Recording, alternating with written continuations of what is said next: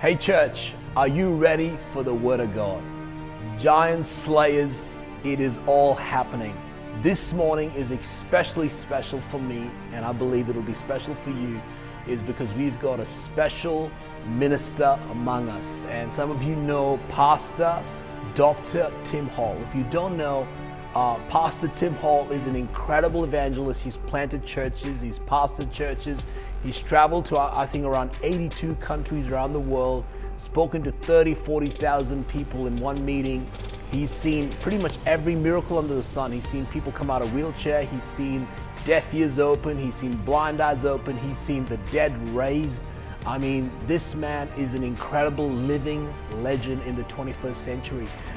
We had him in our church almost a year ago, and can I just say, it was literally such a moment in the life of our church. And for me, it was not just the moments that he had on the platform, but it was also a moment that he had in our office. I remember there was one of the nights as he was ministering where we were in my office, and he had my daughter Elise in his lap, he had another child in his lap, and he was playing games with all these kids, like this big incredible grandfather just loving on our kids. And I just saw that moment. It was like, here is a man who's spoken to thousands, who's spoken to kings and queens, but yet having that childlike faith, that love of God the Father. Can I just say to you, this man is a genuine man of God. He is the same on the platform, and he's the same when I'm having sushi with him at some beat-down restaurant in Melbourne. I want you to get ready, get positioned as he brings a word and a ministry that I believe is going to change, transform, and impact you in a powerful way. Pastor Alwyn, Leah, my wonderful little friend Elise, and of course beautiful Nora.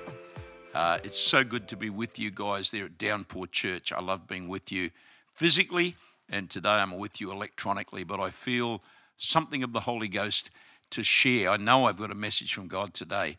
It's been stirring my heart as I've been preparing it. But let's have a word of prayer and ask the Lord to significantly touch you today, to break some chains, to set some people free, and to see some miraculous stuff occur today for the glory of God. Father, I ask you for a very powerful touch of your anointing right now as I share. I pray that not one word will drop to the ground, but everything is going to be powerful and strong for your glory. Touch every person listening now, I pray in Jesus' name. Amen. I've got a lot of books here, and I'm sitting down in my house. I'm not in a pulpit. I'm sitting down at home. But I've just got a book here, and I use these as my study books. They are nice Mont Blanc books. My kids give them to me for Christmas. They're a bit expensive, but I keep them, the little Mont Blanc thing on them. And this was a study. These are day studies, and this was a study that I did a while back. I haven't preached it. It was just, it's taking stuff from the book that I wrote a couple of years ago. I guess some of you have seen the book. I've got so much stuff here. But you may have looked at our book on giant killers, which has been very successful. It's gone far and wide. We've sold, I don't know, well over 10,000. Some have put as many as 14,000 of them we've sold over a lot of years now. As we were traveling, they were selling in a big way. But I want to share some thoughts from it on giant killing. Father, just a strong anointing right now. I wrote something here, and just a little thing, and it said, you will face giants in 2020. I went, wow, we will face giants in 2020. Man, have we faced any giants in 2020? Well, the Bible actually speaks much about giants. It's also interesting that archaeology around the world has proved that there have been giants on every continent.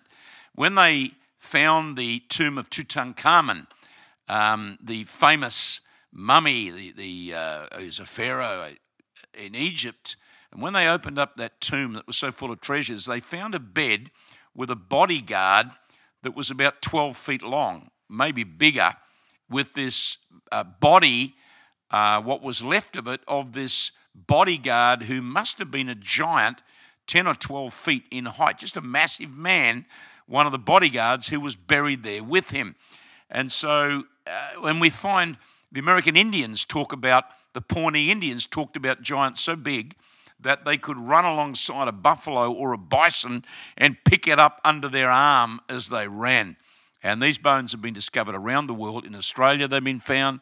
And so there is a big fossil record of giants across the earth. And certainly in the scriptures, we know that there are a number of giant killers. The first one was Moses, 80 years of age, confronted a giant king called Og of Bashan. And Og of Bashan had a bed that was 14 feet long. That is a big bed.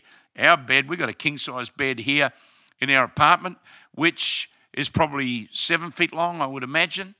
His is 14. That's a massive bed for a massive man. And Moses, well, he was 80 when he took the children of Israel out. And so he took them out when he was 80. And they'd been traveling for 40 years.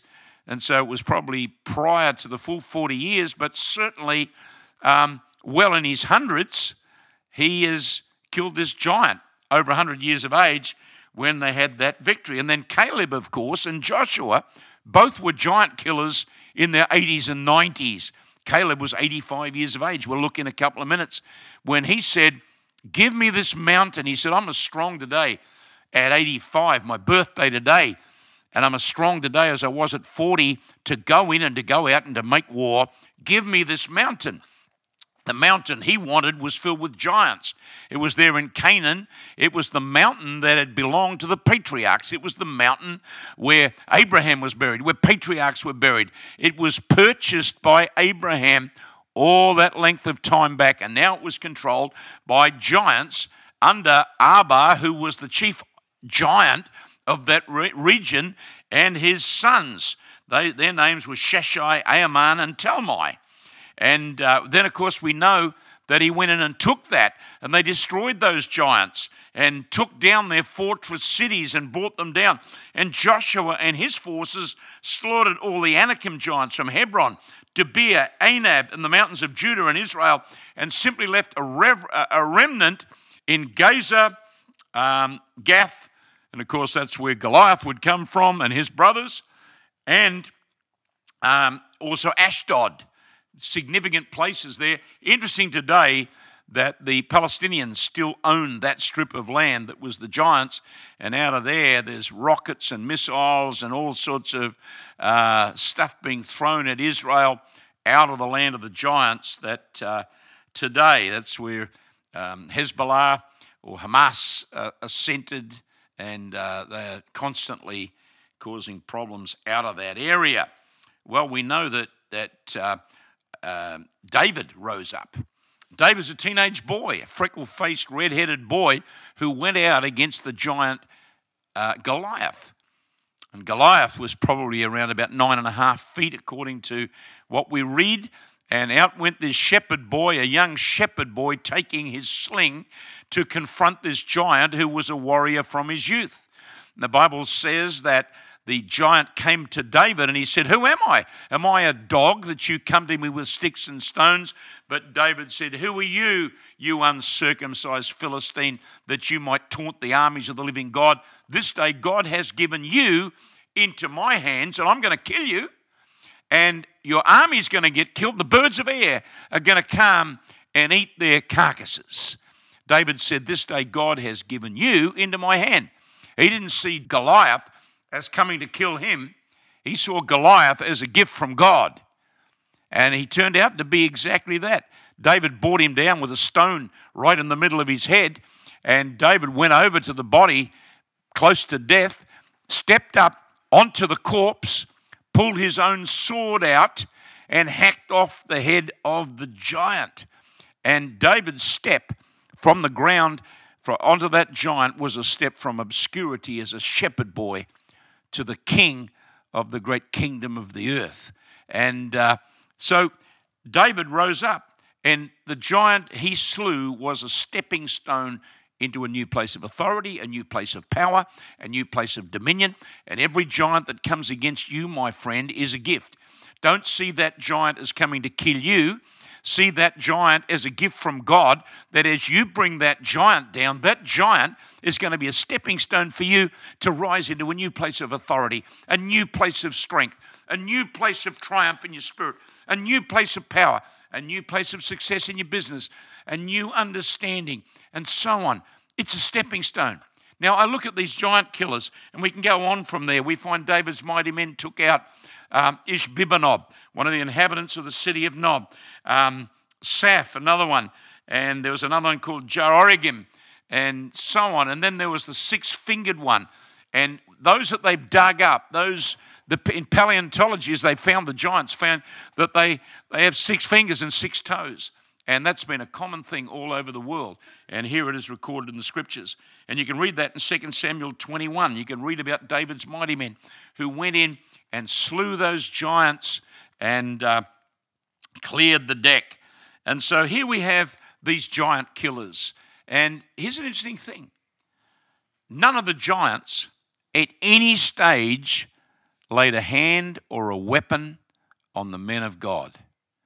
I don't know if women fought them as well, but I do know, as I read my Bible, not one of the men of God who confronted the giants had so much as a fingernail laid on them. In fact, the only weapons of the giants that were ever used were used back on them. Goliath's sword chopped his own head off. Benaiah, who took the spear the size of a weaver's beam out of a giant Egyptian about 10 feet and drove it back into the giant. The giant died by his own spear. None of these terrifying implements of these giant men ever touched one of these children of God. Goliath, like all the other giants, came to intimidate. What do giants come to do? What's their aim? What do they actually do? They come to immobilize. They certainly did that with the army of Israel. They came to inject fear. The devil sends his giants to inflict fear, to discourage, take courage away from people. The giant comes to strip away self-esteem. The giant comes to nullify purpose. The giant comes to dampen vision, to halt progress. He comes to make circumstances seem bigger than God. The giants you face raise up to try to make God look small and the circumstance look big. They come to inhibit, to block out dreams, to cause double-mindedness. They're full of intimidation. What do giants do? What do they do in our lives? They try to make people feel like grasshoppers instead of killers, giant killers. They try to reduce people to feeling like a grasshopper. They come in many forms, and I jotted some in my book here, and I'll just read some of these out. Some of the giants that you may face, and here's some. Injustice. I've been there. Giants of injustice raised up against you that seem to have no reason. They just come against you. Giants of intimidation. Maybe at school. People against kids at school. When I was at school, I was intimidated, not often at school. I could handle myself fairly well at school. But I must admit, on 2 occasions, I did confront a couple of things. There was a very big guy when I was in first or second year. He was a giant of a man, and we were just kids, and I had a .38 revolver put against my head at school. I found that intimidating. And the same guy held me over a wall, and down below were rose bushes, and he held me by the legs over a wall.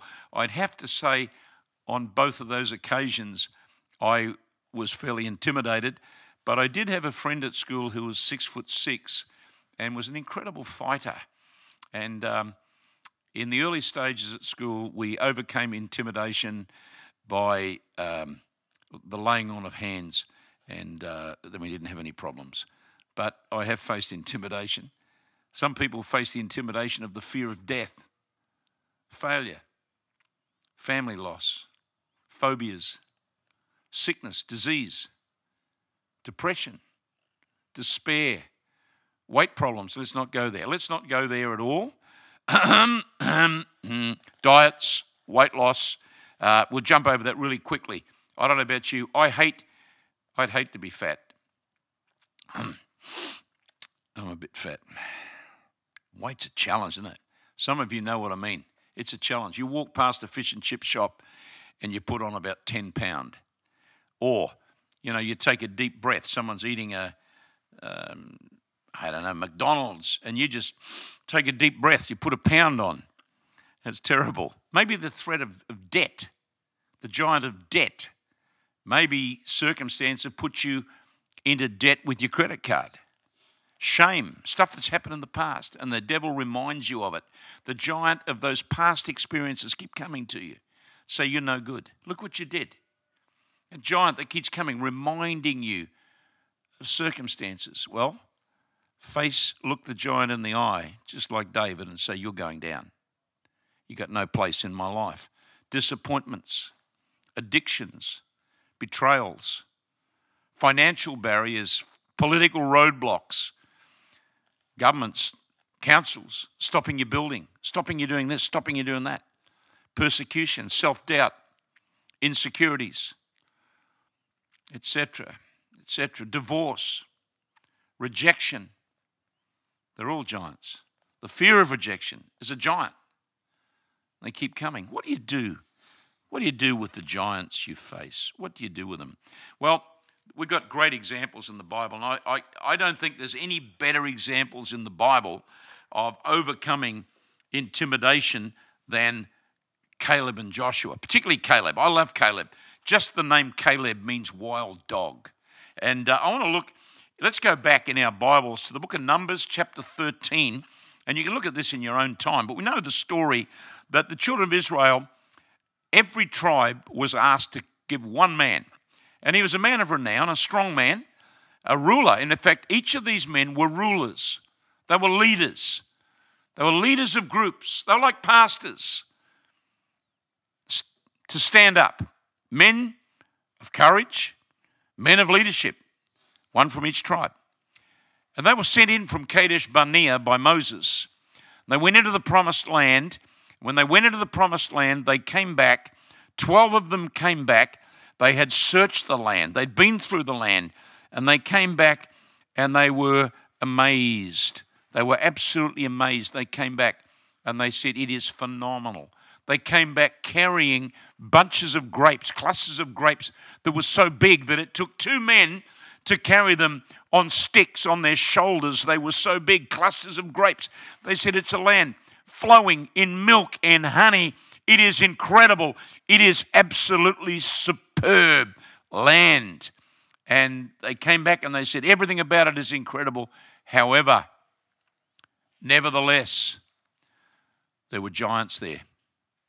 Mighty men, men of Anak, Amalekites are there, Hittites are there, Jebusites, the polluters of the holy things, the Amorites. They dwell in the mountains, the Canaanites by the sea. There's enemies there.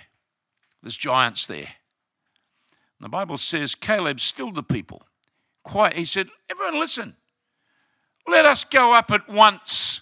Let us go up right now and take this land. Let's go and take it. It's waiting for us. It's ready for us. And let's go in right now. We are able to overcome it. But the others said, we're not able to go up there. They're stronger than we are. And they brought an evil report. My Bible says anything that's not faith is sin. And the Bible says this place eats up inhabitants, all the people, anyone that's there. They're a huge statue. We saw giants. Verse 33 of chapter 13. We saw giants there.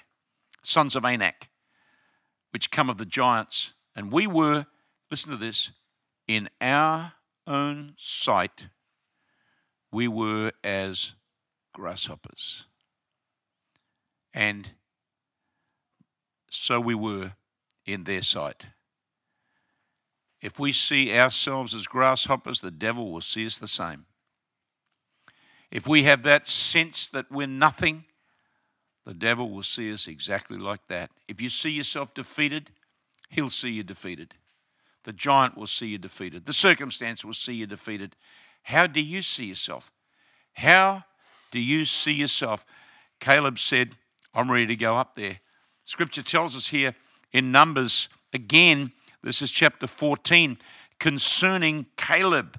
It says, Caleb said this, my servant, God speaking of Caleb, the wild dog, he says, but my servant Caleb, because he had another spirit, a different spirit, a sense of triumph, a sense of passion, a sense of invincibility, a sense that nothing could stop him. The scripture says, because he had another spirit and has fully followed me, then I will bring him into the land, and his seed shall possess it. My friend, what's our key? What do we learn from this? What do we get out of this? What do we pick up in terms of attitude? Listen to this. This is our friend Caleb. And it's now over in the book of Joshua, chapter 14. And he's standing there, and they are distributing the land and saying, you guys can go and take that part. You guys can go and take that part. This is 40 years later, when a whole generation that says we can't died in the wilderness. The attitude that says we can't, we are grasshoppers, people die in a wilderness. It's an attitude that takes you into a wilderness. It's an attitude that sees people come to the end of their life with nothing but regret. And now 40 years later, the scripture says this, now they're standing there together, and there's a body of people that have risen up that said, we can and we will. Are we grasshoppers or are we giant killers? My friend, are you a grasshopper or a giant killer? And Caleb stands up before the people and he says, 40 years old was I when Moses, the servant of the Lord, sent me from Kadesh Barnea to espy out the land. And I brought him word again, and it was in my heart. Nevertheless, my brethren that went up with me made the heart of the people melt. But I wholly followed the Lord my God. And Moses swore on that day, saying, surely the land whereon thy feet have trodden shall be thine inheritance, and thy children forever, because you have wholly followed the Lord my God. And now behold, the Lord hath kept me alive. And he said these 45 years, it's 45 years now, even since the Lord spoke this word unto Moses while the children of Israel wandered in the wilderness. And today I am 85 years old. That is 85 years of age. He said, I'm 85 today. And he says, but I'm as strong as I was at 40 to go in, to go out. I'm strong to go and make war. I'm powerful. I want this mountain. It's got giants in it. I'm 85. I'm ready to go up into that mountain and take the giants out. He said, I was ready at 40, but now at 85, I'm just as ready. I'm as strong as I was then. I'm ready to go in. You see, the vision that was in his heart, the passion that was in his heart was stronger than anything the giants could snuff out. The vision he'd seen of the promised land and the purpose of God and the thing that God had for him was so big that it snuffed out any thought that giants could stop that. What are you dreaming, my friend? Giants will try and stop you, try to talk you out of it, try to oppose you. But that dream you have, that dream that is deep down in your belly, that dream that is down deep in your spirit, that vision that's burning will cause you to stand up to any giant and say, who are you, you uncircumcised Philistine that stands in my way? This day God has given you to me, and I'll bring you down. I'll step up on you. I'll go up into another level. I'll go up into another place with God. I'll have the victory in Jesus' name. And so here was this attitude, an attitude of triumph and an attitude of victory. I always think about, and I think I've shared it with you before, my great uncle. In World War I, my great uncle took his horses from Rochester, Victoria, on his farm. And he took two big New South Wales whalers, they call them whalers, over with him on the ship to Egypt. He was a buck private. He joined the army. He was a private with his horses.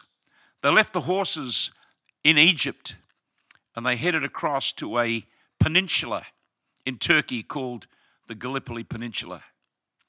And there these horsemen, without their horses, were landed there on the peninsula of Gallipoli. And they fought the Turks there. There some of the light horsemen were slaughtered at a place called the Neck.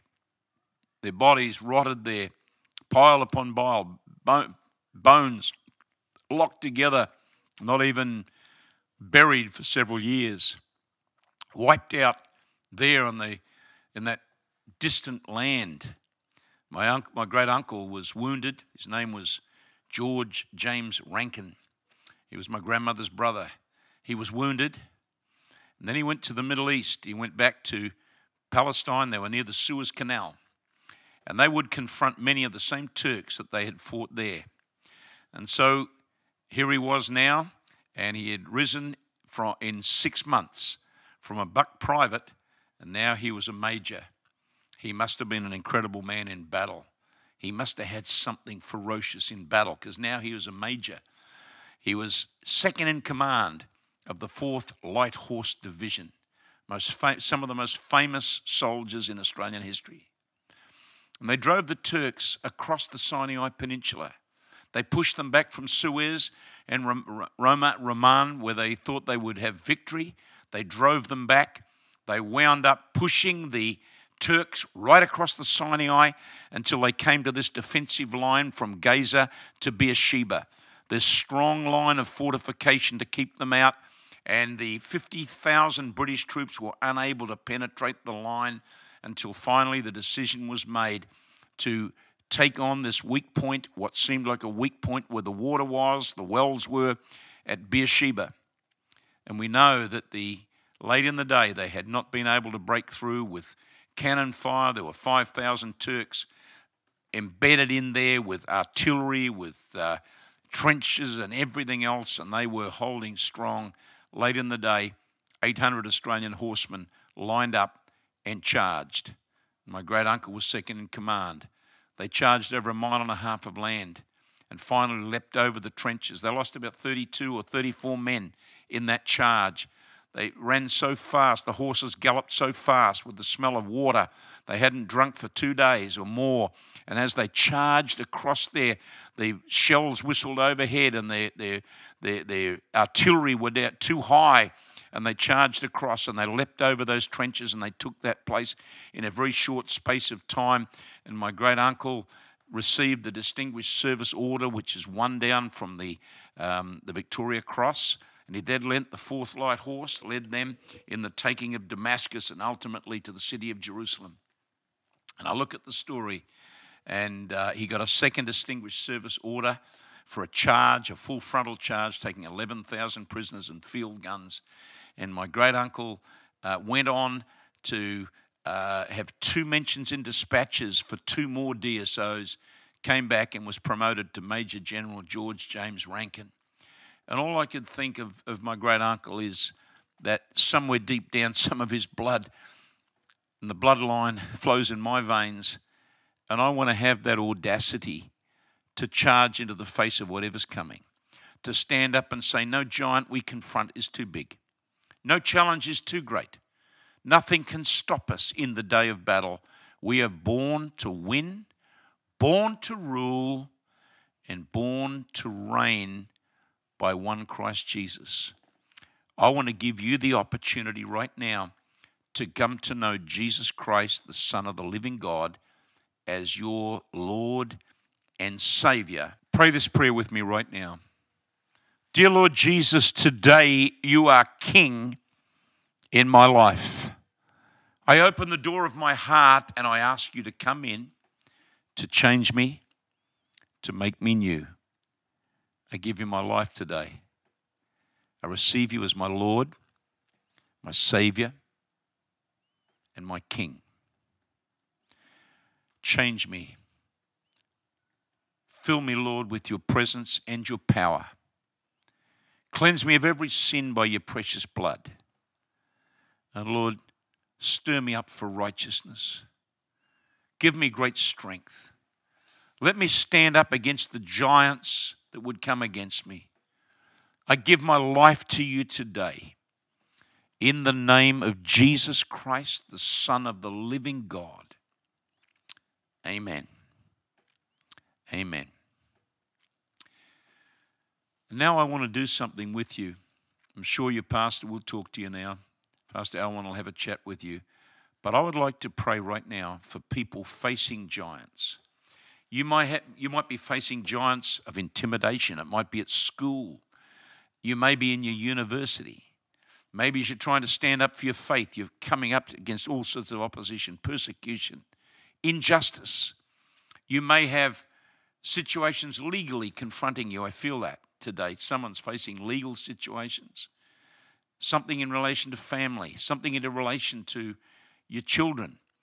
Something that the government needs to take from you, to take away, that is resisting and holding you back from certain things that are your rightful, yours rightfully. Pain, sickness, disease, fear, phobias, nightmares. They're all giants.